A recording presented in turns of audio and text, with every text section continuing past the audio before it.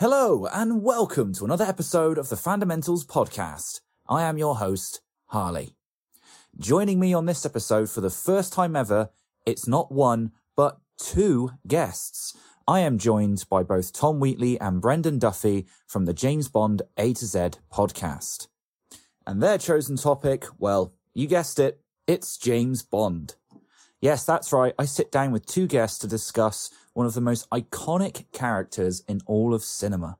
We talk about the legacy of Bond, how he's managed to endure over 60 years of cinema, the various iterations of the character, what's changed over the years, what hasn't or perhaps should be changed, and so much more.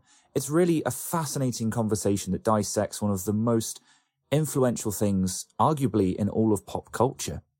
It was an absolute pleasure to talk to both of these guys, and I cannot wait for you guys to hear this episode. So, without further ado, let's just get straight into it.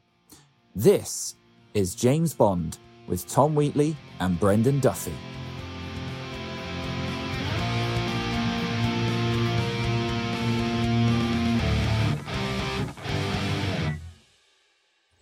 Hello and welcome to both Tom and Brendan on the Fundamentals podcast. Hello. Hello there. This is really cool. This is the first time I've ever had more than one guest on, and both of you guys are here for the one subject, and that is James Bond. So I thought to kind of kick it off, I'd love to know from you guys, when was the first time you guys were introduced to the cinematic legend? Go on, Brendan.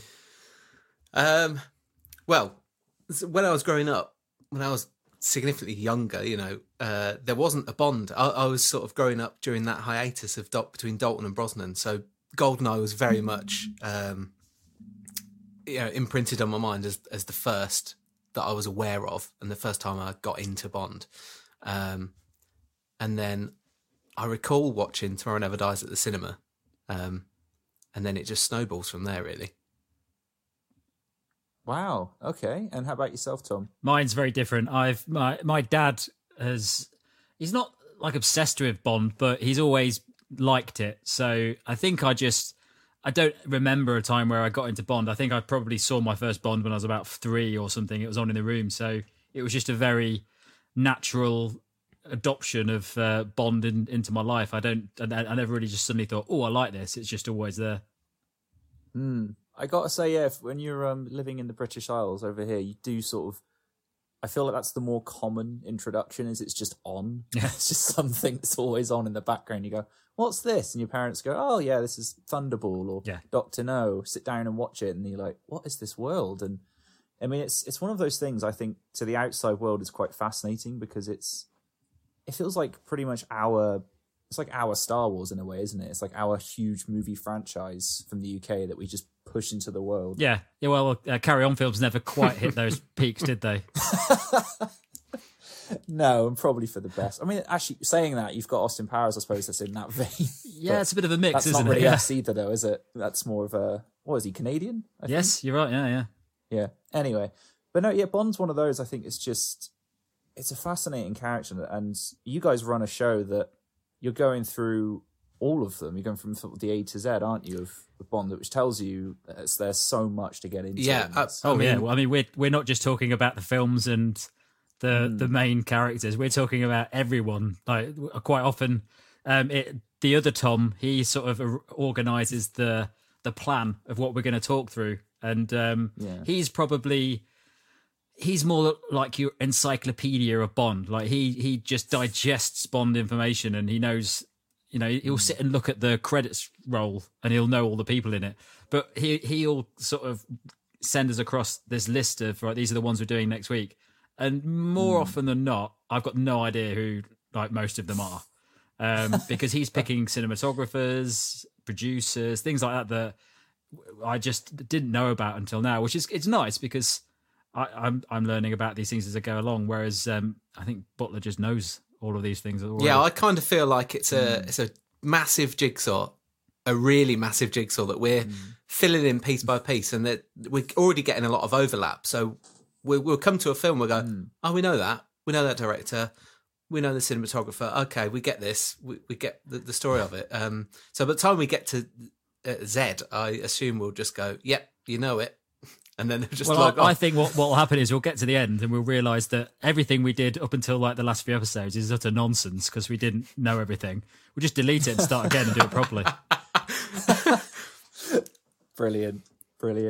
So I'm curious from your own personal journeys then, because Brendan, I think yours is quite similar to mine. I remember sort of growing up seeing a couple of movies, and then it was kind of the Brosnan era was like in the cinemas. And I think the first film I ever saw was it Die Another Day? It's the one with the ice and driving on. There's an invisible car. Yeah, that's Die Another Day. Yeah. Yeah. So for you then, you watched Tomorrow. Was it Tomorrow Never Dies? I mean, you can see the similarities already in these in these movies, but was that like a moment for you where you kind of went, okay, I want to know more about this character? The moment was filled in by those Sunday afternoons that Wheatley talks of. So like the introduction was Brosnan, and then it's like, oh, where can I get more of this? Where can I see more of this character? And luckily at the time, Brosnan's films were being churned out. There was only 2 years between the first. Like the first three had only had 2 years gaps, which meant you didn't have to wait long before it was in the cinema again. But then, and obviously the classics being on the TV, so you can dip in. When you're younger, you tend to find older films boring because of the pacing. I would say it takes you to get to a certain age to really enjoy the pacing of From Russia with Love. As a 12, 13-year-old, I'm not going to be into that. I'd rather see Pierce Brosnan in CGI ice. Would I? Maybe. You're not a very cultured man, are you? I was 12, 13. We're going to start one of these arguments again now. Yeah, and I'll leave it in. That's the best part. I always think it's a tricky one for. I think modern day Bond fans have got a bit of a tough ride, really, because if you didn't grow up to an extent where you, maybe not Sean Connery, but definitely Roger Moore, if you watch definitely a Daniel Craig film and you think, I love this character, I love this story, I'm going to delve back into the past of this character, and you start watching Moonraker, you're going to think, actually, I've made a mistake. I don't like this character anymore. And it's not like, I'm a big fan of old films. I love Hitchcock's and old Howard Hughes films and stuff like that. And those films, you look back at them and they are still classics. There's a reason why people still watch those films, because they are brilliant and they're perfectly made, and there's a reason they stood the test of time. But the reason that like Roger Moore Bond films have stood the test of time is because they're part of this Bond series. And if the Sean Connery films I'd probably class them closer to the Hitchcock side of things, where there are a lot of classics in there that have shaped the movies. But the Roger Moore ones, if you didn't have the Sean Connery ones and you didn't have the Brosnan ones, I don't think people would probably remember those films, and I don't think they'd go back to them. So I think for modern day Bond new fans, and maybe somebody who's just watched No Time to Die for the first time, who's quite young, has said, this is brilliant, I love it, they're not going to go back and go, oh, Roger Moore, it's exactly what I expected it to be.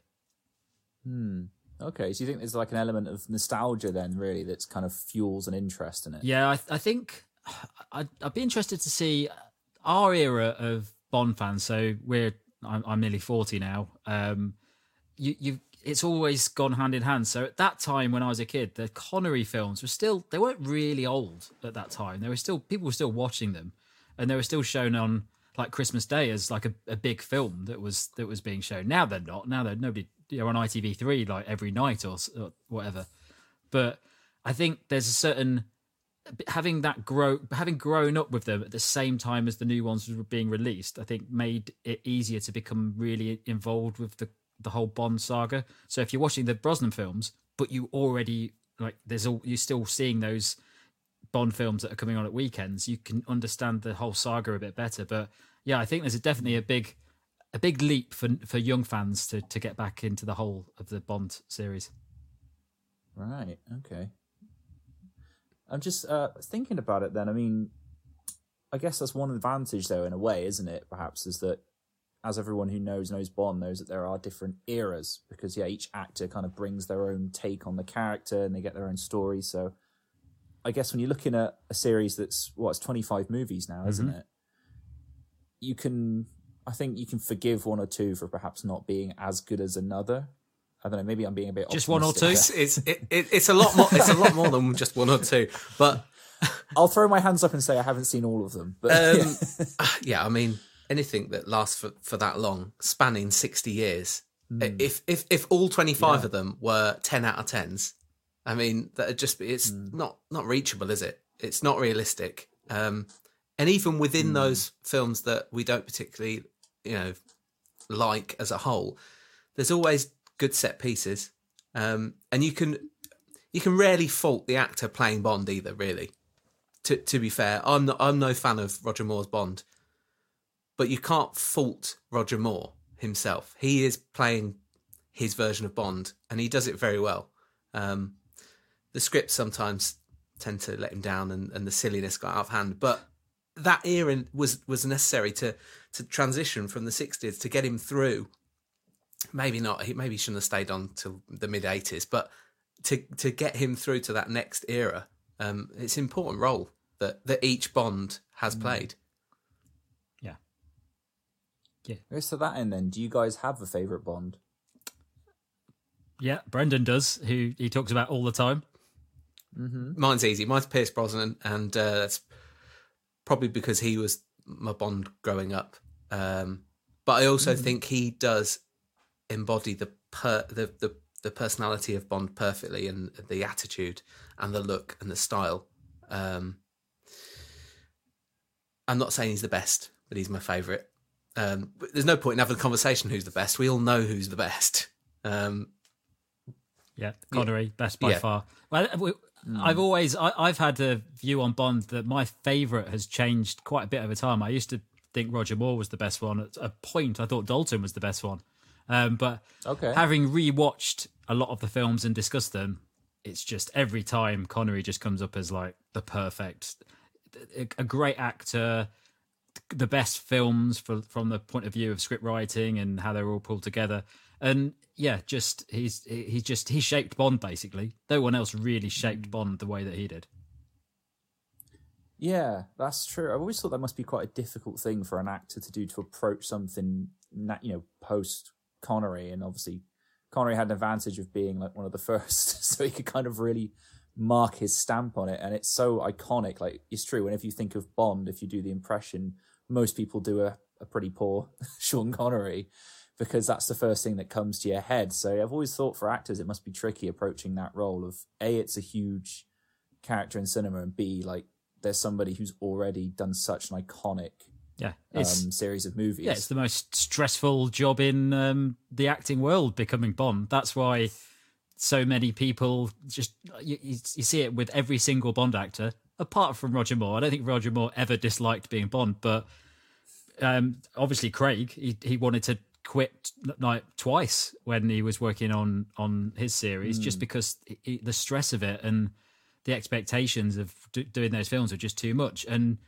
Connery, I mean, he mirrors Craig in that he just didn't want to be involved in it from, what was it, You Only Live Twice? Yeah. He pretty much had enough. And he left and then came back for Die Another Day. Die Another Day. Time Is Off Forever. Imagine. And he left and came back. But I think the problem with Bond is that there aren't many roles for actors where people don't care about you, they only care about the character. So when an actor who's playing Bond's walking around the street or appearing on TV, people expect them to be Bond. They think it's Bond. They don't really care about the actor, they care about the Bond character. So people would ask you for autographs from James Bond and all this sort of stuff. And for an actor, and especially people like Connery and Craig, who were very, very, or are very keen on the craft and being proper actors. Roger Moore, again, probably didn't mind very much. I don't think he ever argued about it at all. But certainly for those, it's a very difficult role to have, because you can't really, you're stuck to this character. You can't do anything else. So I think it probably is the most stressful job for an actor to have, and that's why it's such a difficult decision for when they get the new ones in. So what do you guys think makes a good Bond then versus a bad one, perhaps?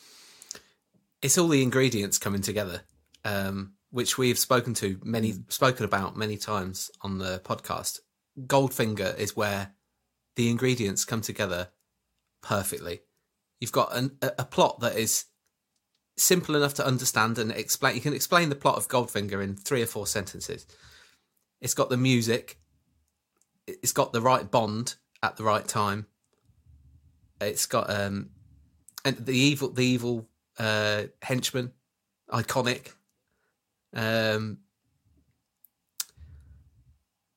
Yeah, and not too long, not overly long as well. Just nice and compact, I think. Yeah. Yeah, the Goldfingers definitely always comes down as the sort of perfect Bond film for us. But if you're talking about the perfect Bond as in a who plays Bond, who gets that role, I think it's very much based on the time and place when the films are set. So there's no such thing as a perfect Bond across the whole series, because Dalton was the wrong Bond at that time, but he would have been a very good Bond nowadays. He would have been almost identical to Craig's style of Bond, but at that time it just didn't work. And it's the same with the early ons as well. Like Roger Moore, he works at that time. That's what movies were like at that time. That's what people wanted. No, if you release a Sean Connery sort of spy thriller in the late 70s and early 80s, people wouldn't have watched it. They wanted stupid things where, you know, Bond's going into space and he's dressing up as a clown. That's exactly what those time periods are like. So I think you can have a perfect Bond in the way that they kind of tick off a lot of aspects of the character, but it is always entirely down to the world in which the Bond is placed. And you'll see that with the next Bond that comes out. Very unlikely that they're going to be like Daniel Craig. They'll probably be changed to something very different. Yeah, I've always thought that must be something that makes the character so enduring. As you guys have pointed out, it's been over 60 years. Like, how does a character who essentially you could sum up in a sentence, what is it? He's a spy that goes around the world beating bad guys. How do you keep that interesting over several decades? And I think, Tom, you've just summed it up quite nicely. It's you make him relevant. Yeah. You sort of change him, and he's quite malleable in that way, which is really, I think, it's really interesting. I mean, to your point, I've always found it funny the transition between sort of Pierce Brosnan and then Daniel Craig. It's almost night and day in terms of how the characters behave. Yeah. And a lot of people have commented that, you know, well, yeah, because it's a response to like the Jason Bourne type, you know, more hardcore action films. And the opening to Casino Royale very much is that statement, isn't it? You're like, oh, okay, this guy's just brutal. He's a sledgehammer. Yeah. Right. Okay. This is the Bond we've got for the next, 10 years plus. Well, that's a testament to. I always think that the Bond series, it's not really about a character, and it's not really about a storyline that people are following. It's just a concept. I mean, it might as well just be called Suave Spy, and then you can do whatever you want, and that's how it works. So if you were to do it's like Indiana Jones. If you were to continue doing the Indiana Jones films for ages, it won't work because you're stuck in that character and you're stuck in that storyline. And the last film pretty much proved that he was too old for it. It just wasn't. It didn't work anymore because you were stuck to the character. You weren't. The concept is great, and an archaeologist who travels around the world doing cool things and finding this stuff. But when it's the same character and you're stuck with all of the historical baggage that this character's got, it becomes a very, very difficult process to kind of cover. And the way that they solve that in films like Indiana Jones or they're trying to solve it, is by having somebody take over from him. But that's still the same story, and it's still trying to continue this thing through all these different ages where the world has changed. Whereas Bond, it's not about a man. The man is irrelevant. He's not got that. One of the biggest discussions we have and arguments we have is about the sort of the way that Bond, you don't want to know about his origins. You don't want to know about his family. You don't want to know about his hopes and dreams. He's just a man that sits in this point in time and you're just watching him. And every time they do go towards his origins and stuff, it doesn't work so well, and it kind of loses the audience because it doesn't matter. It's a concept. He's not a man you care about.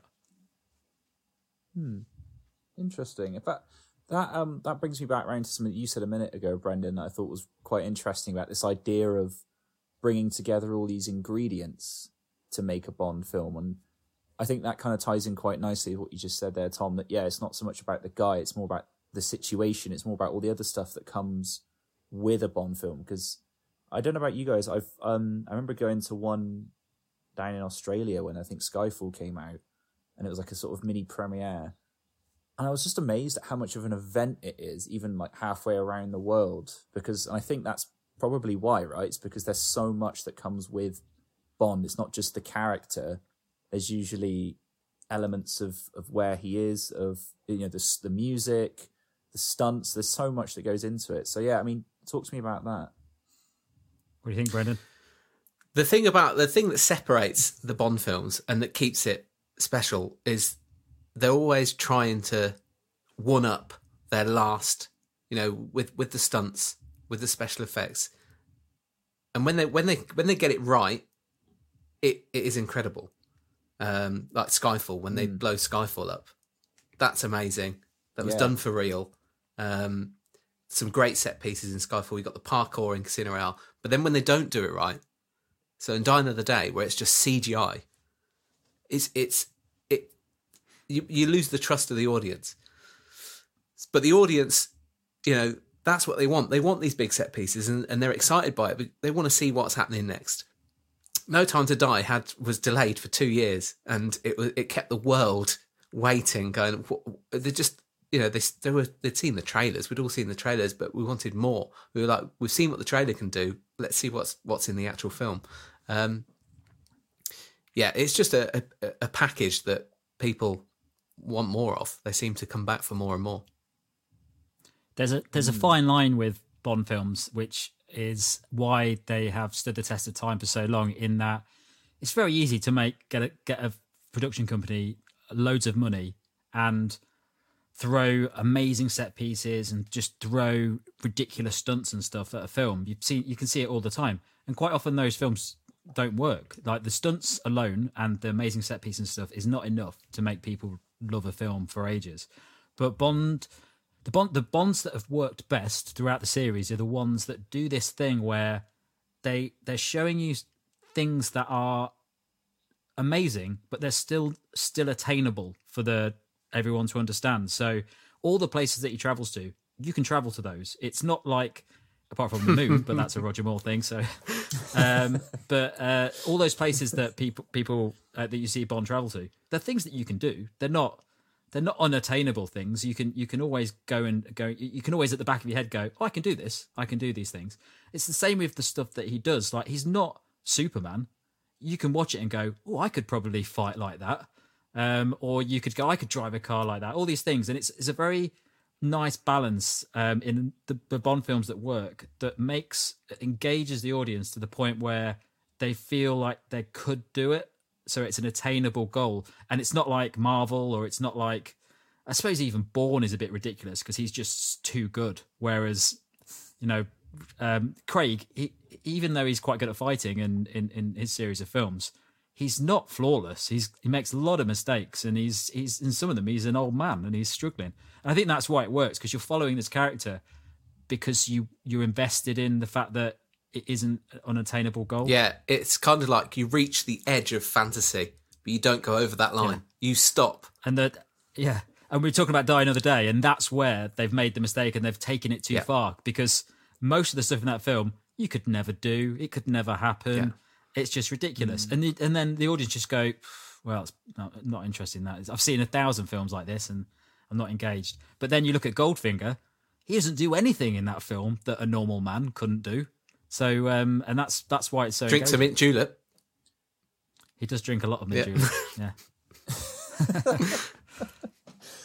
You know, that's fascinating. I'd honestly never considered that angle before, but now that you say it, that's really true. Actually, I think the films that personally I think land better with me are where they feel that they're more grounded in reality.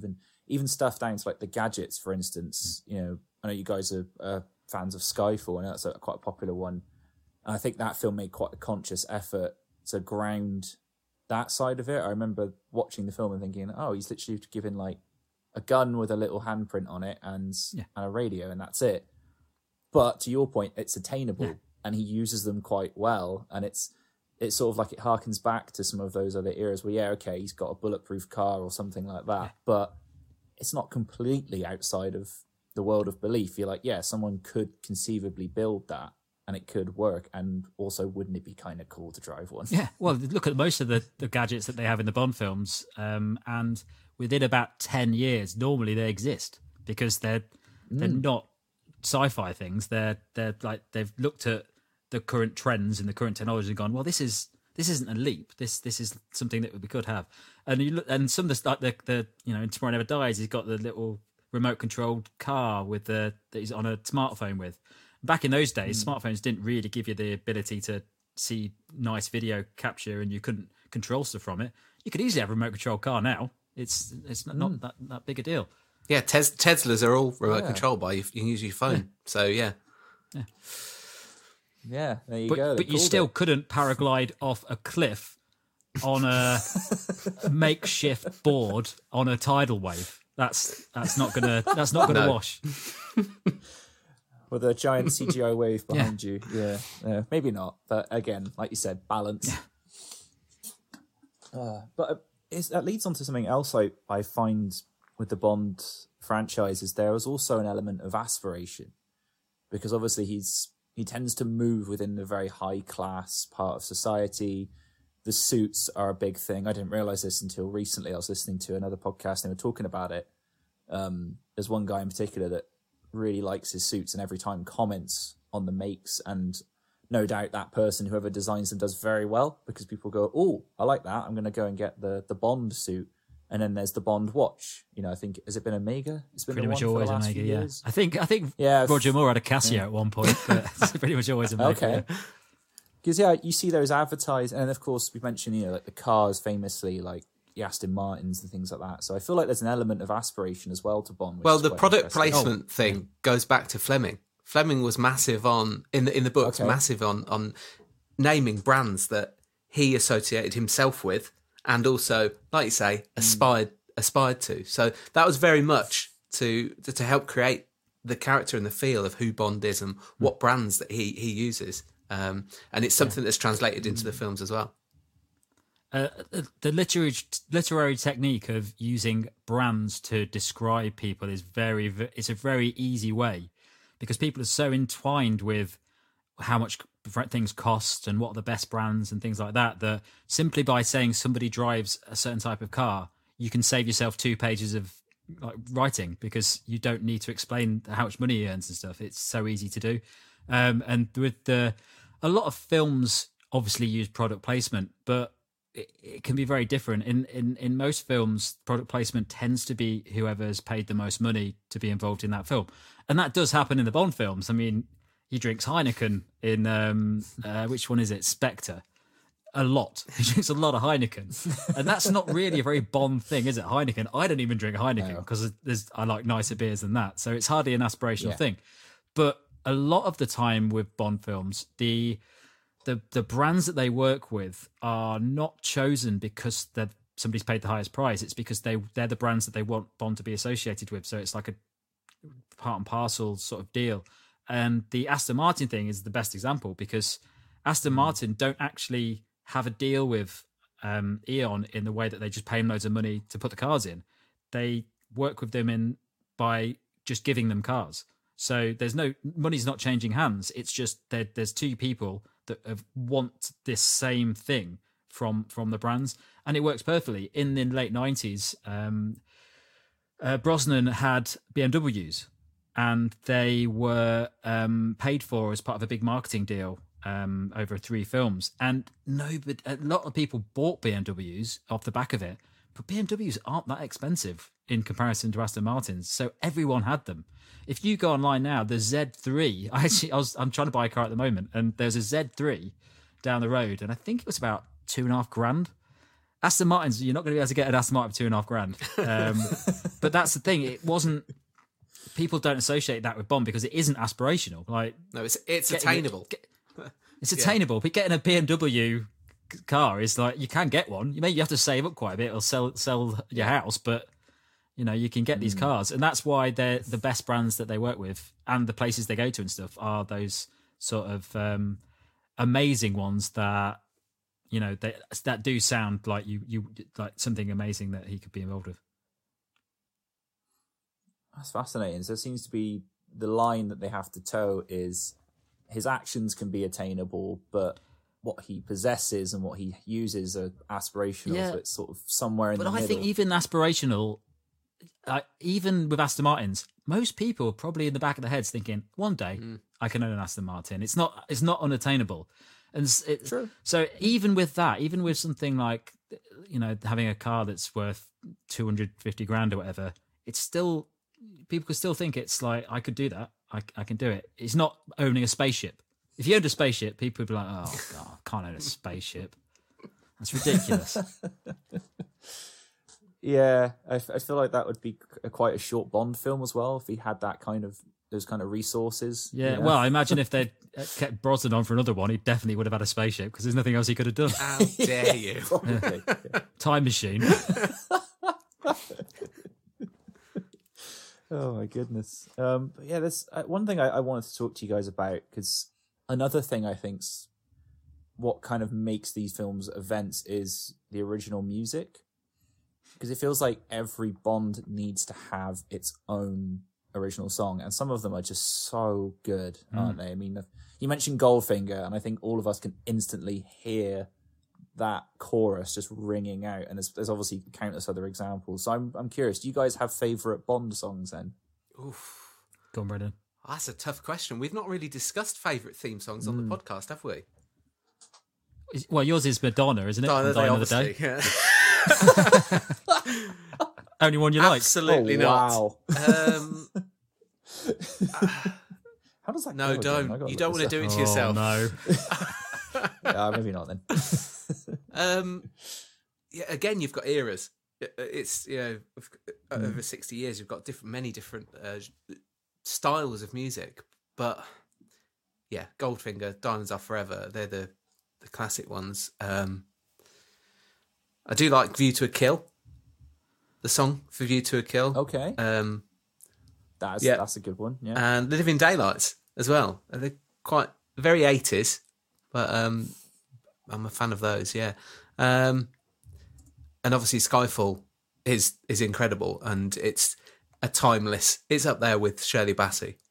I'd love to see Adele come back and do another. Actually, I think of the recent songs. I mean, Chris Cornell's "You Know My Name" was absolutely perfect for that film. It's an incredible song. So I can't really give you an answer on favourite. There's a lot of good ones. There's also a lot of mediocre ones. Yeah, it's a difficult one. I definitely if you were to twist my arm or put a gun to my head and say, choose a Bond song now, I probably would go for Goldfinger, just because that we come back to this quite a lot in the fact that those first few Bond films, they're all sort of pulling together the elements that come together to shape the whole franchise from that point. And Goldfinger is the peak of that. It's basically all of the right points coming together to make this perfect soup of Bond ingredients. And for that reason, there's like the score, the song, the characterization, the script, everything, it just comes together perfectly in that film. And every song, or not every song, but most songs that have come after it have looked back at that Goldfinger song and tried to in some way replicate what it did. It might not try and sound like it, but it will try and have that same sort of like build and power of that song, so that it defines the character. And that song is also probably the first one that really thought in depth about matching the song to the film. So it just, the way that how they're singing about the character and all that stuff, it just works perfectly. And again, a lot of the later ones, if they don't do that, you can kind of tell that it's just a song. Die Another Day, that song has got nothing to do with the film. I mean, she'd struggle to actually do a song about that film. I don't think anyone would, but that is a great example, because she didn't write that song for the film. It was a song she already had. So it was essentially just picking a song and sticking it on a film. It doesn't work. You've got to think about it. It's got to all meld together. And you could do that with any part of the Bond series. If you pick a Bond film and one element hasn't been thought about in terms of that film, it's just, you're going to know, it's just going to be so jarring as soon as it happens. It's funny you say about them going back to Goldfinger, because what did they do after a 6-year hiatus with GoldenEye? They were like, right, we've got to try and nail this and hark back to those days, and that's what GoldenEye does as well. Oh yeah, it's good. It's a complete. You're taking pretty much the same type of musical artist, the same type of song, the same word. Yep. But that's quite a nice point to raise, because they didn't do that with Craig, which I think is a very good thing. They didn't get lazy with that, but the Chris Cornell song has the same power and sort of theme strength as those songs, but in a different style, which is good. It just shows that you've got to move with the trends and make sure that you're doing it, but you're still keeping with what people expect to hear in the time that you hear it. Yeah, for sure, Matt. I mean, the Chris Cornell one stands out to me. That'll be of no surprise to anyone who listens to this podcast. But it, to your point, it was, I think of that. I think of Adele. I think of Diamonds Are Forever. Live and Let Die. You're right that there's a fine art to those songs, like capturing the mood of the film, but also being so good that you can hear them on the radio and quite happily listen to them and go, yeah, this is a really good tune. It's a very tough thing to do, to make. It's the same with all the Bond stuff. It's all very difficult to get it right. But with the songs, you've got to. It's got to be good enough that people want to listen to it. If it just sounds like an old Bond song and people don't want to listen to it, you've failed. It's like Billie Eilish song. I think that's a fantastic song.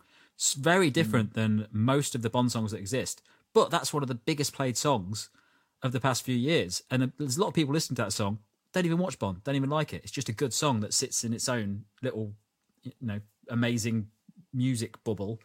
But it also fits perfectly with the film, which is the other half of the battle. It ties in nicely with the concept of the film. So you've ticked all these boxes with it. And that's why it takes so... I mean, they probably spend months and months trying to get the right song, testing out all these ones. We've talked about some of the other soundtracks for the films that we've done specials on, and it's amazing to hear like some of the people that did attempts at the films. I'm trying to remember who they are now, but Diamonds Are Forever, I think, had lots of famous singers trying out their songs on it, and they didn't use any of them, and eventually obviously went to Shirley Bassey. But it just shows that the getting the song right is so important, and they will spend ages to do it. Yeah. Apart from on Die Another Day.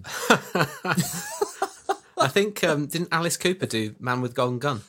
They did a version of that. Oh, really? Yeah. And Pulp did Tomorrow Never Dies, didn't they? I'd actually like to hear those. Yeah, they're available on the internet. You can. It is interesting. Radiohead did one for Spectre, I think, as well. Yeah.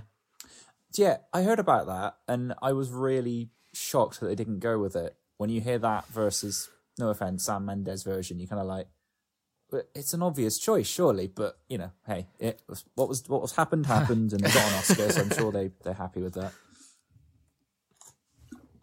But there you go. I mean, that also reminds me of talking about music. I mean, the theme, right? That's another thing I think that helps to make Bond so iconic and legendary. It's like Jaws, it's like Star Wars, it's like Indiana Jones you mentioned. It's like those instant, yes, I know what that song is. As soon as you hear the first few notes, you're like, yeah, that's the Bond theme. And what I'm amazed about is when you watch any of the movies across any of the eras, it always works. Like it always kind of gets you excited when it kicks in. Yeah. Well, we were talking about, what was the last film we did, Brendan? Dr. No. Dr. No. Yeah, we were talking about Dr. No, and obviously that's the first film, so it's the first time that you actually heard the Bond theme played over various scenes. And I was watching it just thinking, this works so well, but if that was the first Bond film and I was seeing it for the first time, I'm not sure if it would have that same impact on me as it does now, because as you say, there's theme songs that are just so ingrained in culture because you instantly know what the song is. You can play the first 3 notes of Bond and you know instantly that it's James Bond. So in a lot of the later Bond films, you can stick it on anything and literally anything. Is it the Roger Moore? Is it View to Kill where he's just walking around a bedroom? Yeah. No, and they stick it on. There's a lot where they just overuse it. Yeah. Yeah. It can just be. I think they do it in Doctor No, don't they? He's just walking through an airport. Yeah, they've got walking through the airport, and he's not doing anything, and they're playing the music, and suddenly it becomes. If you think, oh, this is good, great scene. If you took that off, it'd just be a man walking through an airport. Well, but if you look, a good example is Never Say Never Again. Have you seen that one? The one that isn't part of canon. It's a remake of Thunderball with Sean Connery. I think I have actually. Yeah, that was probably on telly a long time ago. Well, that one is it wasn't made by Eon. It was made by Warner Brothers, and so they didn't have the rights to the music. So it's a Bond film without Bond music. And if you watch that, I think somebody edited it with the Bond music on to show what it was like. But you watch that and you instantly go, God, this could really do with the Bond music. A lot of it has some weird it's just 80s jive guitar. Yeah, it's 80s style. But there is a YouTube clip of the opening 5 minutes with Bond music on, and it does elevate it. It is instantly more watchable and more interesting. So the music is doing a lot of heavy lifting across the whole franchise. Really, it's sort of notching it up to the next gear. It's an audio cue. It's like Pavlov's dogs. Yeah. You hear that music and you suddenly go, right, this scene is action. I'm going to enjoy the action in this scene. And regardless of what it is, it's very clever. How my favourite use of that theme, though, is at the end of Casino Royale. They'd not used the theme at all throughout that film. And then right at the end, and he hadn't said Bond, James Bond either. And so David Arnold putting that right at the end, a great composer, David Arnold, really understands the music of Bond. But yeah, it comes, he goes Bond, James Bond, and it kicks in, and instantly the Pavlovian response in the audience is, oh, amazing. Yeah, that's it. Yeah. Instant applause. Like, yeah, you've got us. Oh, that could be an interesting experiment, actually. Just start inserting the James Bond theme just for doing stuff around the house. See if it makes it more exciting. That was the best toast I ever had. Yeah, exactly. Oh, that's great. I'm going to start doing that. It's also made my intro music incredibly easy for this episode. But there you go. Oh, man. Yeah, I'm wondering then, for you guys, do you have a favourite Bond film? I wonder, because we've talked about favourite Bonds, favourite, characters and eras, but is there any one movie that you're like, yeah, this is head and shoulders above everything else? And again, I think this is your favourite. It doesn't have to be the best critically or whatever. It's just the one that you go, yeah, that's my favourite one. I'll stick that on any time. Go on, Wheatley, you go first. Well, mine's always obvious, and it is the best one, but it's also my favourite. And I don't know if it's my favourite has changed over time, and I think it probably will do as time goes on, but I always come back to Goldfinger just because no matter how many times I watch all of the Bond films and I watch one and think, oh, this is better than I thought, or this is not as good as I thought, Goldfinger's never changed. Every time I watch it, I go, amazing, this is just perfect. And I think it's probably the reason why I stuck with it when I was younger as well. I think Goldfinger was the one that it was probably on every Sunday, all these different Bond films, all the Roger Moore ones, but I think Goldfinger's the one that really made me stick with it. Okay. I'm going to probably be really boring and agree with... oh, this doesn't happen. This never happens. We never agree. But what... I thought you were going to say Tomorrow Never Dies, but, Absolutely not. Don't tempt him. But my top 3 are definitely interchangeable. It's not as clear cut as Wheatley's choice. Goldfinger is definitely my favourite and the best. I don't think it's going to change that it's the best. I can acknowledge that it's probably the best. But From Russia with Love and Dr. No as well, the first 3 actually, they should have just stopped after 1964. Don't bother with the rest. But they're all interchangeable depending on, and that's the beauty of Bond, isn't it? There's a Bond for whatever mood you're in, really. But From Russia with Love, I just like it. Despite what I said earlier about not liking the pace when I was younger, now the pacing is exactly what I love about it. It's really slow. What? Now you're getting older. Your favourite is going to be Octopussy in about 10 years. Yeah, when I'm making quiches. Yeah.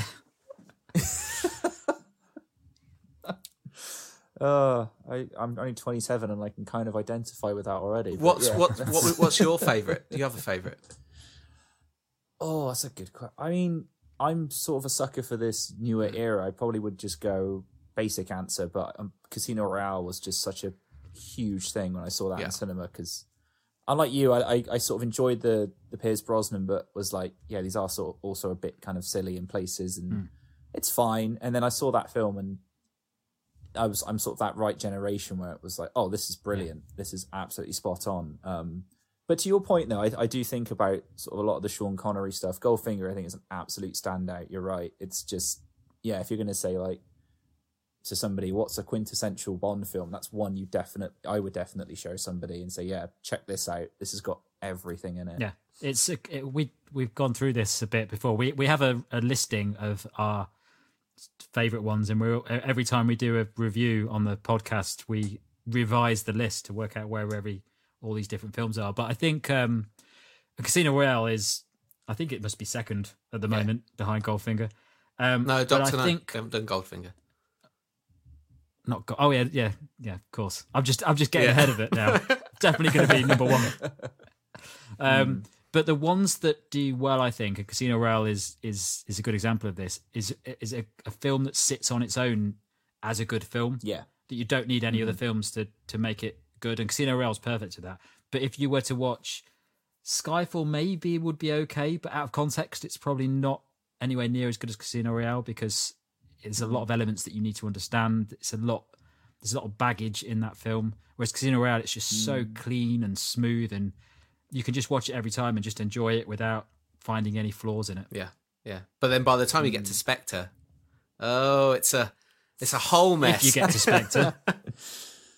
Yeah, I think to your point, that's something that, I don't know, in my opinion, what makes a good Bond film is it's something that's standalone. And you think that kind of goes in hand with the nature of the character, right? That he's a spy that goes on adventures. So inherently, if you're going to make one of these movies, you'd think you'd want them to stand out. And to come back to something you guys said earlier, I agree with you in that when they start doing this thing of trying to unpack the character and give him an origin story and make Blofeld his half brother, that's when it kind of starts to fall apart, and you're like, oh yeah, you haven't.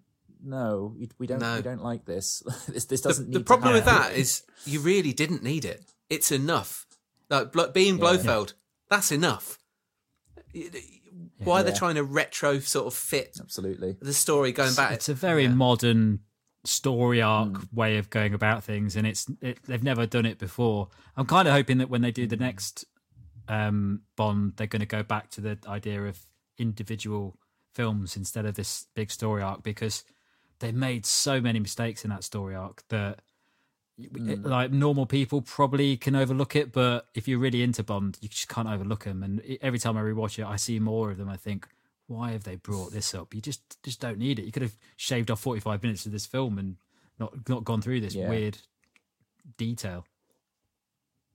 Well, to that point, I think, Quantum of Solace exists because of that, and that's why that film is the way it is, because they were kind of, my understanding is they were in between the rights of getting Spectre or something, and so they had to kind of just make something up. Yeah.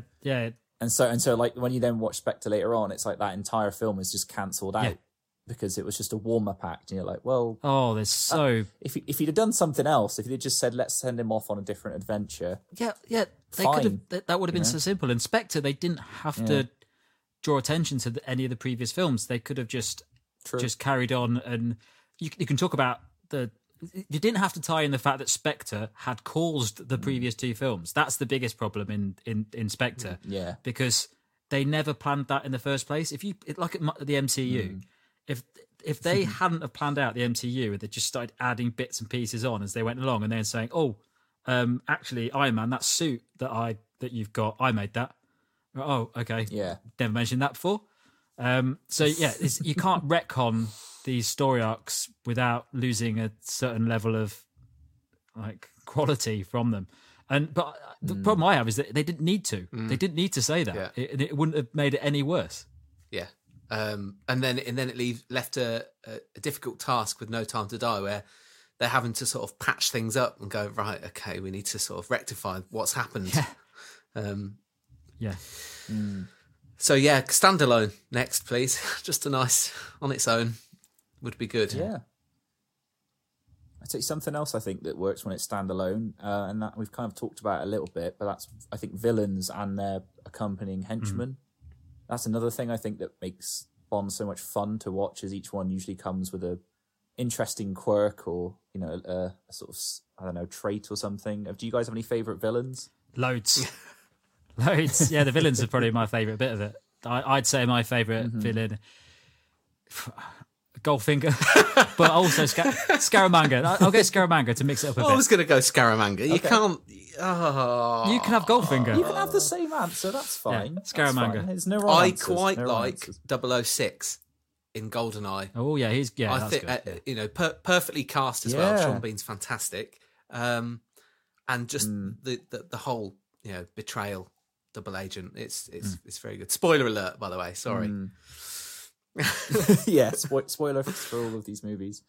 Also, that film's responsible for one of my favourite memes, which is buying a pint. It's so bizarre. Like, I encourage people to go and look it up on YouTube. It's 5 seconds. It's one of the strangest line readings you'll ever see, but it's brilliant. Closing time, James. Last call. Buy me a pint. But no, I like that. That's good. And I guess, again, that's the other thing about the Bond and about, like you say, when they're standalone films, is you can have fun with that. You know, as a writer, you know, you can come up with colourful characters, and that sort of becomes a bit of a trope, I feel, with some of the films. After a while, they have their base, and they have their, you know, they have this sort of end of the world plot. Yeah. But it's still kind of fun, because again, you get to see Bond run around and do what he does best. Yeah. Well, there's a certain level of these Bond films in that those tropes you kind of want them. Because yeah, exactly. What is it? I can't remember the analogy. Some old American president's axe. If you take out something from it, if you take the handle away from it, and you've got the head of the axe, it's still the same axe. But then you take the head off and then put another head on. Is it the same axe? So if you've got this film, this Bond series, and you keep taking bits out and then replacing it with something else, and then you haven't got the same Bond film, it's not Bond anymore. And that consistency in the Bond films is what people like in it. People like the reassurance of things being what they know, but they want it just slightly different. That's the key with most sort of stories that exist in the world, isn't it? They want the same but slightly different. And it's the same with the baddies. You always want the baddie to be slightly ridiculous. You don't want just a normal bloke who is actually could kill Bond. You want somebody ridiculous who's going to do something stupid. So obviously you can't kill Bond. And that's happened in every single one. Even in the Craig area, there's still ridiculous baddies. Rami Malek's still like, what is he doing? Why is he... the sheer confusing process he's gone through to get to what he's doing today is very, very strange. If there was a normal guy, if you were just a head of a mob and you wanted to kill Bond in the real world, you just kill him. It's just like your favourite Goldfinger. He's playing golf with him. He's just won't kill him. yeah. But that's what you want. That's the baddies in Bond are so important. And the best ones, I think, the Goldfinger and Scaramangas, and Trevelyan's a good example as well, is where it's about him and another man. It's not about big armies trying to get him. And that's why the Blofeld stuff, the Blofeld works, and it's the biggest trope in Bond, and that's why Austin Powers follows it. But it's still not it's still a ridiculous, he's a pantomime villain, basically. And that works for that era. And that era that we were talking about, it's also a very childlike era. It's like a kid's film, where kids like seeing big volcanoes, and they like seeing flying little mini helicopters and stuff like that, and a boss, a baddie that's got big facial scars, and a cat. It's all very pantomime. Well, it was written by Roald Dahl. What are you expecting? Well, that one was, but Scaramanga. That one was, but then a lot of there's some pretty copycat baddies that Moore had as well. Drax and who's the other guy with the base underwater? I can't remember his name, but from Spy Love Me. But they Stromberg. are just they're all the same. They're all the same. It's a weird boss that has a massive base, loads of money, an army, sharks, all these different things. And I think for me in those films, the baddies are the worst part. It's Scaramanga's an amazing baddie because it's just him against Bond. Yeah. And same with Goldfinger, which is mano el mano. That's what the golf thing is so good. Sorry, but I don't think Daniel Craig ever has a good baddie, Silver. does he? I can't think of one. Silver's good. Silver's good, actually, yes. Well, he's good for half of the film. And then when he starts dressing up as a policeman and sliding down tube escalators, he loses a little bit of credibility. I like Le Chiffre. He's good. Oh, he's very good. I forgot about the ship. Yeah, he has got a couple of good ones. Yeah. But when they start to focus on I'd agree Blofeld, with that's where it's like, okay, right. Yeah. There's a reason we've not listed him as our favourite. You know, he's nowhere near. They've done him too much. He was far more imposing when you didn't see him on screen. Yes. It was just his voice, and you saw the stroking of the cat, and that should have done that for 5 films. Yeah, they shouldn't have showed him so quickly. Yeah. Yeah, that could have been better. And I always thought it was a bit of a waste of Christoph Waltz as an actor. He doesn't sort of get a lot to do with the role. No. And the fact that he's meant to be his brother is just the strangest concept ever. And as soon as he says that, as soon as you find it out, you suddenly go, "Oh God!" So there's that. So he's not just a baddie. He's got a load of mental issues around this brother thing. Oh, okay, don't care. Yeah. Whereas if it was just he wants to take over the world because he's power mad, I'm on board. Yeah. Well, that's the beauty, the simplicity of the best Bond films is the simplicity. You want somebody who is evil. You don't want them to redeem themselves in any way. It's an evil person. Bond's a good person. Go and get it. Nowadays, it's a little bit more nuanced than that. But yeah, so it's like you look at Silver is very complicated. Even Trevelyan. He's quite nuanced as well. But yeah, I much prefer the really obvious baddies that just want to kill people or steal things. Like Gustav Graves in Die Another Day. I don't even remember what he was trying to do. He built a big diamond thing in the sky, hadn't he? You know. And wasn't there the guy that had diamonds in his face as well? I seem to remember that was another thing. Yeah. Yeah, he's the most convoluted bad in the world. But the problem with that one is he probably could have got away with it if he was just a madman who was doing these things. But they also tried to add layers of humanity to him, where you try to understand his reasoning behind doing it. Don't care, mate. Don't care. Just carry on. To that point, obviously I don't want to go too heavy on spoilers because it's still in the cinemas at this time. And by the time this comes out, I thought most people would have seen it, but still. Can you explain to me what Rami Malek's villain was all about in the film? Because I've seen it. I loved the movie. I was really confused by what his motivations were, though. I didn't get it. I don't know if I missed something or... Yeah, he's the most confusing character in it. Blofeld would have killed him ages ago. So I don't really, he wouldn't even be a thing. And yet he's built this garden, Yeah, that's what I got. I was like, oh, he's enthusiastic about horticulture. Yeah. Okay, and what's this got to do with blowing up the world? Well, I think that film, and I think I said this on the podcast. I think they didn't really put a lot of thought or effort into Rami Malek's character because they didn't want him to be that important in it. I think it's all about Craig. It's his last film. It's all about tying up all the Bond loose ends. So really, you don't want... And I'm glad they didn't turn it into some sort of, I don't know, his nephew or something like that. And I'm your cousin 3 times removed. I just didn't really care about him. But it didn't matter because it wasn't about him anyway. He was just an object that was doing stuff. But right, yeah. I enjoyed Blofeld in No Time to Die, though. He was... They did him well. They did him well. That was my biggest fear. Quite a decent redemption they've done there. The entrance was fantastic because it went on for so long. Yeah, that's true. It reminded me of that bit in The Holy Grail where John Cleese is coming over the hill and it just keeps happening. I was looking at my watch at one point like, that's a really long hallway he's coming down. There's also a lot of gesturing in that scene. Again, without spoiling it for anybody, that took me out of the film a little bit, but still thought it was funny. Yeah. And you're right. Yeah, definitely a moment for Christoph Waltz to do something fun with the character. Yeah, I think the Christoph Waltz Blofeld stuff in Spectre really soured my taste of Bond for a while. And the lead up to No Time to Die, I was saying to these guys, I'm not excited about it because I'm fairly certain. I'm basically going in expecting a really stupid film about Blofeld.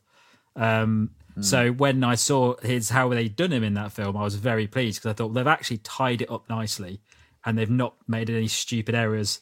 He didn't mention, like, I'm not going to too much depth, but they don't talk about him being his brother very much. So that was a good thing. Yeah, definitely a fair bit of retconning, but effective. Effective. Yeah. And again, at time of recording, it is out. And I think by the time I put this out, it should probably still be in cinemas. So if someone's listening and they haven't, go see it. Why not? It's. I think it's a good send off for the character. It's a nice way for him to wrap up the story, and I think it does a pretty good job of tying up some very messy continuity. Yeah. Well, I went with my mum and dad, and my mum and dad don't like anything good. Every time they say, "Oh, we're going to see this tonight," it'll be like the worst film that's out at the moment. So I took them and I said, "Look, just don't take it too seriously. Just enjoy yourself. I bought you some popcorn." They absolutely loved it, and so I think they've done a really good job of it in that they have managed to not focus on one demographic or one group. So it's not just for the fans. It's not just for the general people, like Die Another Day. Die Another Day was not for the fans. Die Another Day was, if we do this, more people will watch it. And they did. It made more money than any other Bond film. But the fans didn't like it. And that's the balance you've got to get. I'd say one thing I thought it did very well, and I'd love to talk a bit more about this, is I think it helped to kind of evolve the Bond girl a bit more. In this story, like, she's got a lot more to do and has a much bigger arc, and that helps that she's a carryover from a previous film. But I wonder what you guys make of that, because that's another thing that's a big part of the Bond movies and has definitely changed over the last 6 years. Well, it had to. I mean, if you watch a Connery film, it's absolutely ridiculous how women are treated and portrayed. Very problematic. My issue with No Time to Die and the character of Madeleine is I don't care about that relationship, because I don't see them enjoying each other's company at all. Yeah, like, I've not seen all this. Oh, we're really in love. Show me, because I've not seen it. So my issue with that is that I didn't care about the relationship. I can see what they're trying to do, but for me, I just didn't buy it.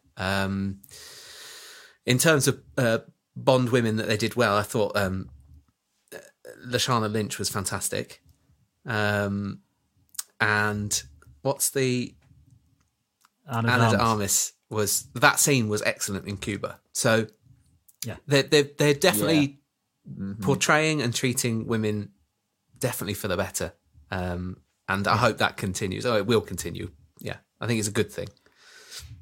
Yeah, it's always a difficult one with Bond, because the history of the female leads in Bond films has been a very murky past, really, and there's been some good high points, but they've never really ever got it right, ever, apart from Vesper Lynd, I think. So up until Daniel Craig era, the Bond women were really a prop as part of the film that you just put in there. Because you expected it the same way you expected stunts and the same way you expected amazingly nice locations. And we talked a bit the other day about the original Bond girls that were in, like, Dr. No and From Russia with Love. And when they talked about getting these ladies into the films, they didn't talk about them like act. They didn't care if they were actors. They just had no interest in them. If they could act, they weren't interested. They were looking purely for the most amazing looking women they could find to go on this to be shown on screen, so that when people watched it, they'd go, amazing, that person's not real. Which obviously can't do that anymore. It's a ridiculous concept. But in the more modern ones, I think Vesper Lynd was probably the only one they've ever got right, because she was a really well-rounded character. She had a chemistry with Bond. She had lots of depth to her character, and she had a great ending. And she ended up, I know she dies at the end of it, but she ended on a high, that character did, because she didn't just turn into a useless woman, which is what they normally turn out to be at the end of Bond films. And I do think that the new one, Anna Darmus, is great. Doesn't really get used very much. She would have been amazing if she had a much bigger role in that. And what's the name of the main one? Madeline Swan, yeah. I just don't think she's needed in this in the way that she's used, which is a bit of a shame, because they've obviously put a lot of effort into No Time to Die to really sort of adjust the way that Bond women are used in the films and the amount they're used and how they interact with Bond. But I still don't think I think they got it right with Casino Royale, and I just don't think they've got it all right with No Time to Die. It's amazing, as we're doing the podcast and we're doing each film and each actor that's played a Bond woman, and they start off, you're like, yeah, this character is well-rounded. Okay, let's see, and they all just nosedive in the final third of each film, and it's a pattern that continues time and time and time again. And yet these actors that are playing them, they're saying, "Oh, I'm happy to play a Bond girl that's got something different. You know, she's strong. Yeah. She's like, yeah, she is to a point." There's Mark O'Connell, who's a Bond writer. He talks quite a lot about every time there's a Bond premiere, there's always a Bond woman stood on the red carpet saying exactly the same thing about how that she picked the script because it was a counterpart to Bond and it was a really strong, powerful female presence. And if you look at any of those films that they've said that about, they're not, because they may start that way and they may have a fight with Bond at the start, and then shoots a gun and saves Bond. By the end of it, they're in bikinis, they're useless, screaming, and Bond has to save them, which is just... Yeah, that happens all the way up to Brosnan's. Yeah, Die Another Day, where Rosamund Pike right at the end, just costume change, just cause. Yeah, and it's like into a bra, isn't it? Absolutely ridiculous. Yeah, it's useless. And Jinx, the Halle Berry character, who is basically a CIA agent who's meant to be Bond's CIA like version in the US. She starts off as being like Bond. She's doing the same stuff as Bond. By the end of it, she's needs to be saved again, and she's absolutely useless. She does kill someone at the end, but it's not very good. It's like she forgets all of her training just because she has to in that final third. Otherwise, Bond can't be the hero. Yeah. Yeah. Interesting. Okay. Well, again, it's something that, I mean, to your guys' point, it does seem to be changing for the better in this new era. And hopefully moving forward, it will continue to improve, and it leads me on to something I'm really curious about from your guys' point of view. I mean, where do you see the franchise going moving forward? Because this is Craig's last film. He's wrapped it up. I think Amazon's bought it now. Is that right? Amazon so where do you guys think where it's going now? Go on, BJ. I don't know. That's the thing. There's so many places they could take it.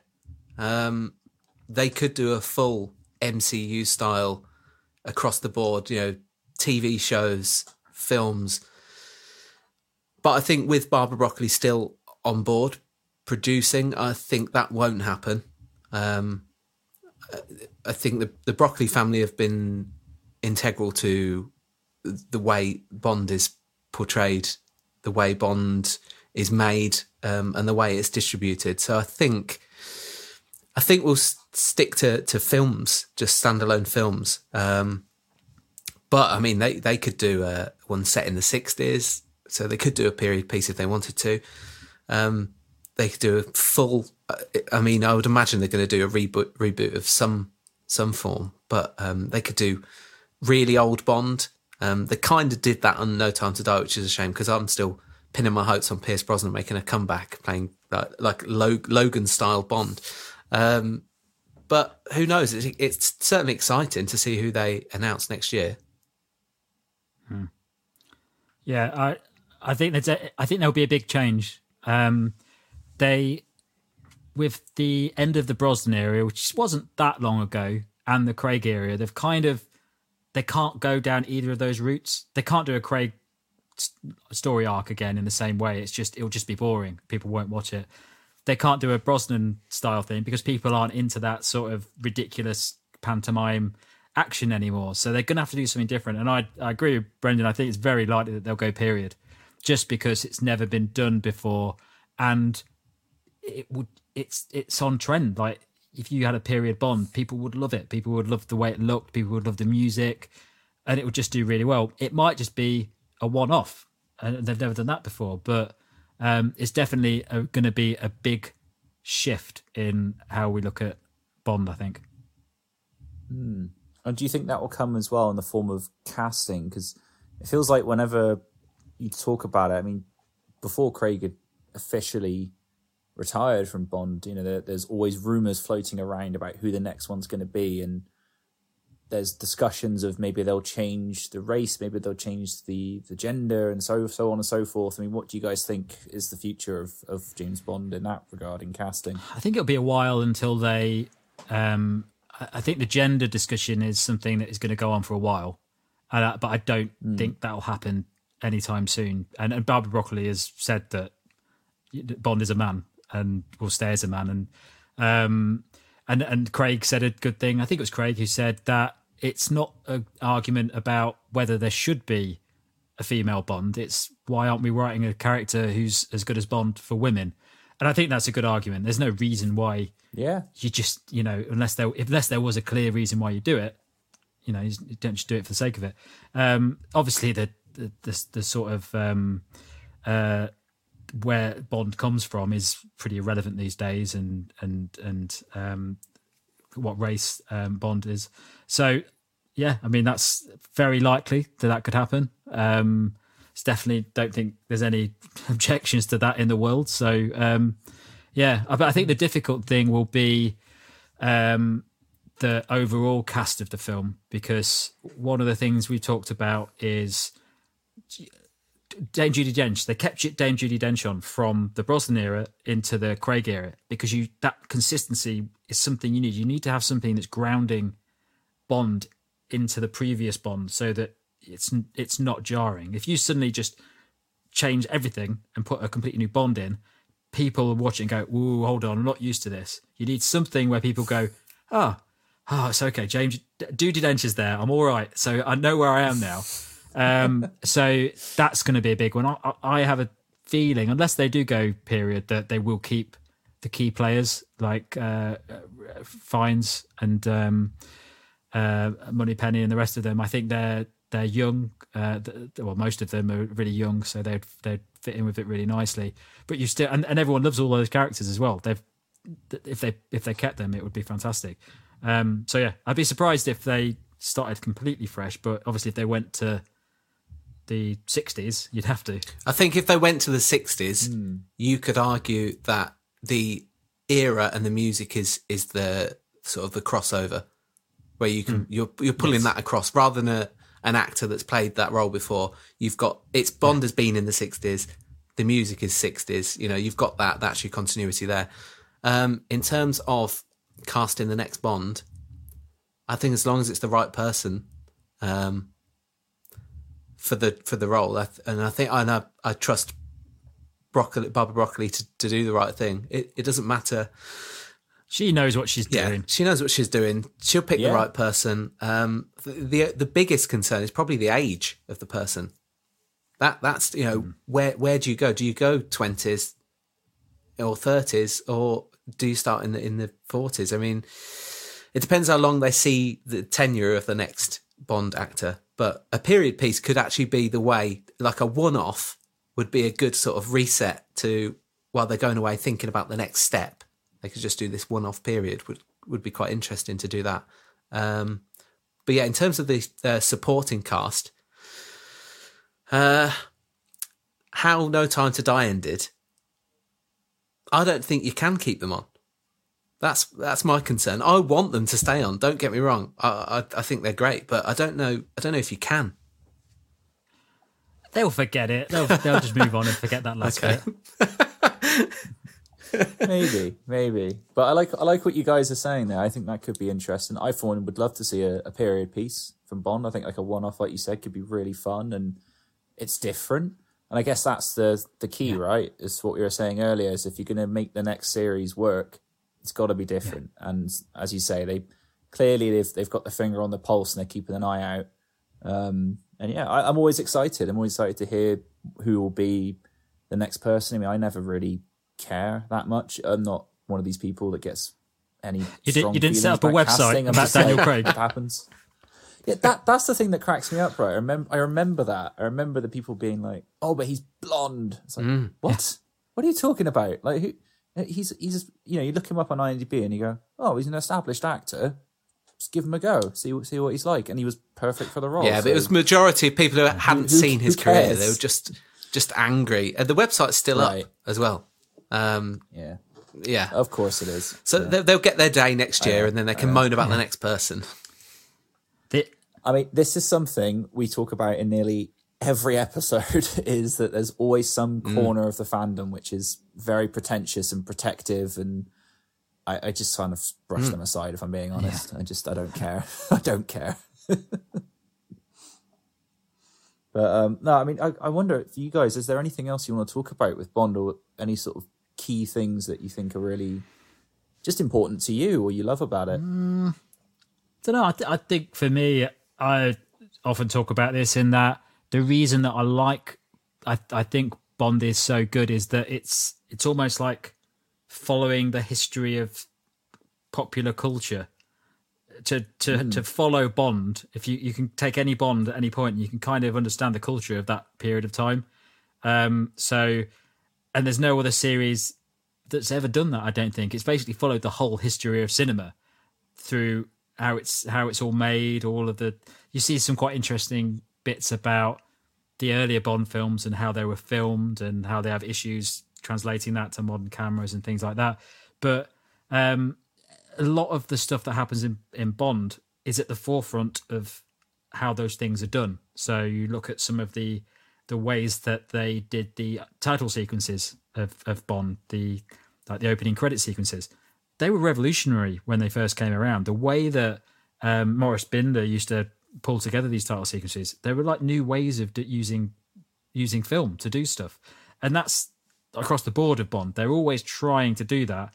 And I imagine, and I can't, we did do Casino Royale, but that's the only one we've done of Craig so far. So I can't remember if there's anything in Craig films that's akin to that. But they find ways to do things better. And I think following the Bond series, you can see that because you sort of follow that journey as you go along. They don't stick to one format, but they always have a general theme of how they do it. Underwater filming in Thunderball as well. That was something they wanted to try out. They're like, we've got this technology. Let's make it. Yeah. Maybe it's too much underwater, but for an hour and a half. But they're not afraid to sort of embrace that new technology that's moving forward. And that's what I think keeping themselves relevant is what is part of the charm of Bond. It is like a little time capsule as well.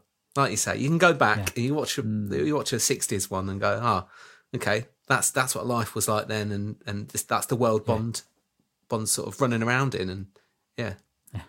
But speaking about the text that's keeping stuff modern, that's one thing I actually would like to see in the old style if they went back and did a period piece, because I think technology has slightly ruined a lot of the newer ones, because like you can do anything. They just go and see Q and go, Q, can you find me all of these people and log into their bank details and all this stuff? And I'm like, yep, sure, just give me 2 minutes.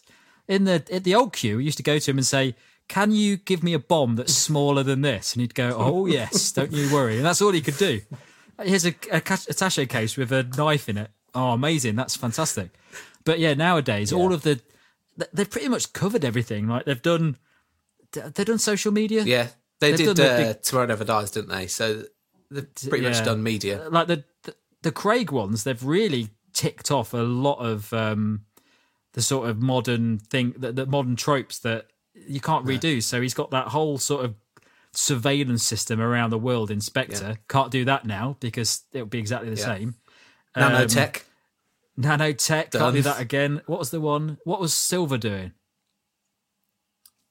He had some tech. It was kind of like hacking, and it was a lot of that. That was a revenge one, wasn't it? So maybe not so much, but there's like it's very limited what you can do, and they really struggle, I think, to come up with concepts that work. In the olden days of Bond, it was easy. Giant lasers. You had Russians. You had Russians. You had a common enemy, and you could just do films about trying to take down the Russians. As soon as that was all over, it's all like in the 90s. What was one? What was not enough? It's all about the. Oh, it is the oil, isn't it? It's all about the oil, which was obviously a big thing at the time. And then the media in Tomorrow Never Dies, and then Laser. Day. What was that about? Laser. Was it just about laser? Is that a giant? Lasers never been on. They went backwards. Yeah, Lasers have never been on trend. They're useless. That's a note. That's a free note for you there, Barbara Broccoli, if you're listening. No more lasers. No more lasers. It's done with lasers. But I think it's M that says it in No Time to Die, isn't it? That we can't see the common enemy now. They're behind a computer screen, and that's all well and good, but it doesn't make for interesting viewing. No, it's difficult, isn't it? Yeah. I think to your point, it's almost like what Skyfall started to address a little bit of, do we need people running around doing this? It's sort of commenting on how arcane it is, but then, of course, it ends up being useful in the end. But then, like, to your point, maybe that's the clue then. It's like, we'll need to go backwards because, like you say, moving forward, it's not going to be very entertaining if next Bond villain is some 12-year-old kid on a laptop. And he's got an app. He just presses a button. It's done. Yeah. Well, that's on a simpler level as well. One thing that always annoys me about movies these days, and I watch a lot of old films, it's things like mobile phones and social media, because it's so difficult to write any sort of script or have any sort of cohesive storyline with mobile phones and social media, because anything you do, you just go, well, why wouldn't you have just done that? And they would know. Yeah. Whereas you look at the old ones and they go, I can't get to a phone. I can't tell people that I'm going to get murdered. Yeah. That way, if it's set now, you just go, I'm just about to be murdered. Oh, right. Well, it's funny you say that. You know, Home Alone is coming out to Disney Plus. Oh, that's set modern day, and I'm just thinking, right? Can't he just text him from the airport? We're text him, back. Do a TikTok video. It's just it's maybe his phone's broken in it or something. The whole network's down. How convenient. Yeah, the network's down. Okay. Yeah.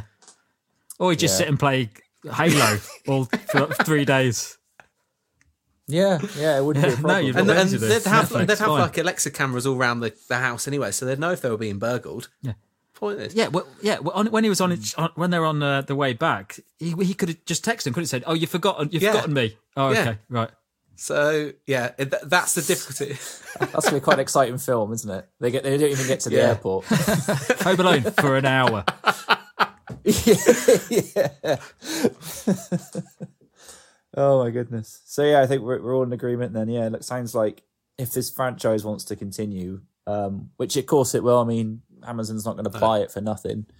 Who knows? Maybe going backwards, maybe simplifying it, having it as a bit of a throwback. It would definitely tap into the nostalgia, I think, of what makes Bond so great. To your point earlier, it's like that's something that might sort of get a lot more people on board, because it would make people like us who are familiar with it go, oh, this is like a nice throwback, and B, it might be something completely different to a new generation. They'll go, oh, what's this? And it might grab their attention. And they're going to want to do it. I mean, Amazon have just bought it. Amazon want to make a lot of money. They're not going to be waiting 6 years to make the next Bond film. They're going to be saying, look, you've got a lot of money to do this as soon as possible. I mean, I imagine that Barbara and Michael G. Wilson probably will push them back and say, we need time to do this, but they're not going to get loads of time. So, you can't follow up Craig very quickly with something very similar. It's going to have to be jarring. They're going to have to be able to make these announcements and go, we've got this person in and we're going to do this. And people will be like, wow, that's phenomenal. They're going to do that. If they just go, oh, we've got somebody in who's slightly like Craig and we're going to make something very similar to what we've just done with Craig, people would be like, right, okay, not interested in this anymore. Right. Well, there you go. So, yeah, who knows? I'm really curious to see what happens with this franchise. But I just want to say thanks so much, guys, for coming on. This has been a really, really interesting conversation. And, I mean, where can the good people find you then? Because you guys do this as well. You've got your own podcast, and I'd love for you to go and plug it. If people want to hear more about James Bond, they want to go even more in depth with you, where can they do that? Well, the easiest way is... Brendan always does the social handles. I always do the email address. At James Bond A to Z. So that's on Twitter, Facebook, and Instagram. Yeah. And if you go onto one of those, you'll be able to, it will link you through to all the different places that you can download the podcast from. And you can get it from pretty much anywhere. It's James Bond A to Z, Apple, so Spotify. So yeah, pretty easy to find. Brilliant. Well, thanks. And of course, I'll be putting links into all of that in the show notes for people. But I just want to say, Tom, Brendan, thanks for having us. Much for coming on. Thanks for having us. And there we have it. Another fantastic episode recorded. Thank you so much to both Tom and Brendan for coming onto the podcast and sharing your love of all things James Bond with us. I hope you guys listening really enjoyed that episode. Definitely go and give their podcast a follow. That's the James Bond A to Z podcast. I've put links in the show notes for you where you can go and find them, their individual social media accounts, all of that good stuff. Go and give them a follow. Go give them a listen. You will not regret it. I, of course, want to give a big thank you, as always, to the resident artist, Alex, who designs the logo for the podcast. If you like what you see in our artwork and our banners, make sure you use the links that are in the description for him to commission him for your very own artwork as well. And of course, a big thank you to you, dear listener, for checking out this podcast. If you liked what you heard, then reach out to me. Let me know what you thought. I'd love to hear from you. You can find my social media links and my email in the show notes of this podcast. Don't hesitate to reach out. Any and all feedback is welcome. I'm also looking for guest spots all the time. So if you're listening and you think you might have a topic that you could bring to the show, I'm always open to that. So you can reach out and message me, and who knows, you could have your very own episode of Fundamentals.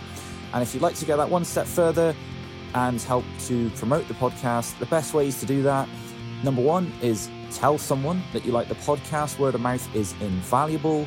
You can also share on social media. If you do that, be sure to tell me, because I would like to give you a shout out on the podcast. And the final one is to go and give me a lovely 5-star review on your favorite podcatcher. If you do that, then again, reach out to me, because I'd love to give you a shout out. I'd love to thank you for supporting the podcast. That's it from me. I'll be back again in a few weeks' time with a completely different guest on a completely different subject. So until then, stay tuned and stay safe.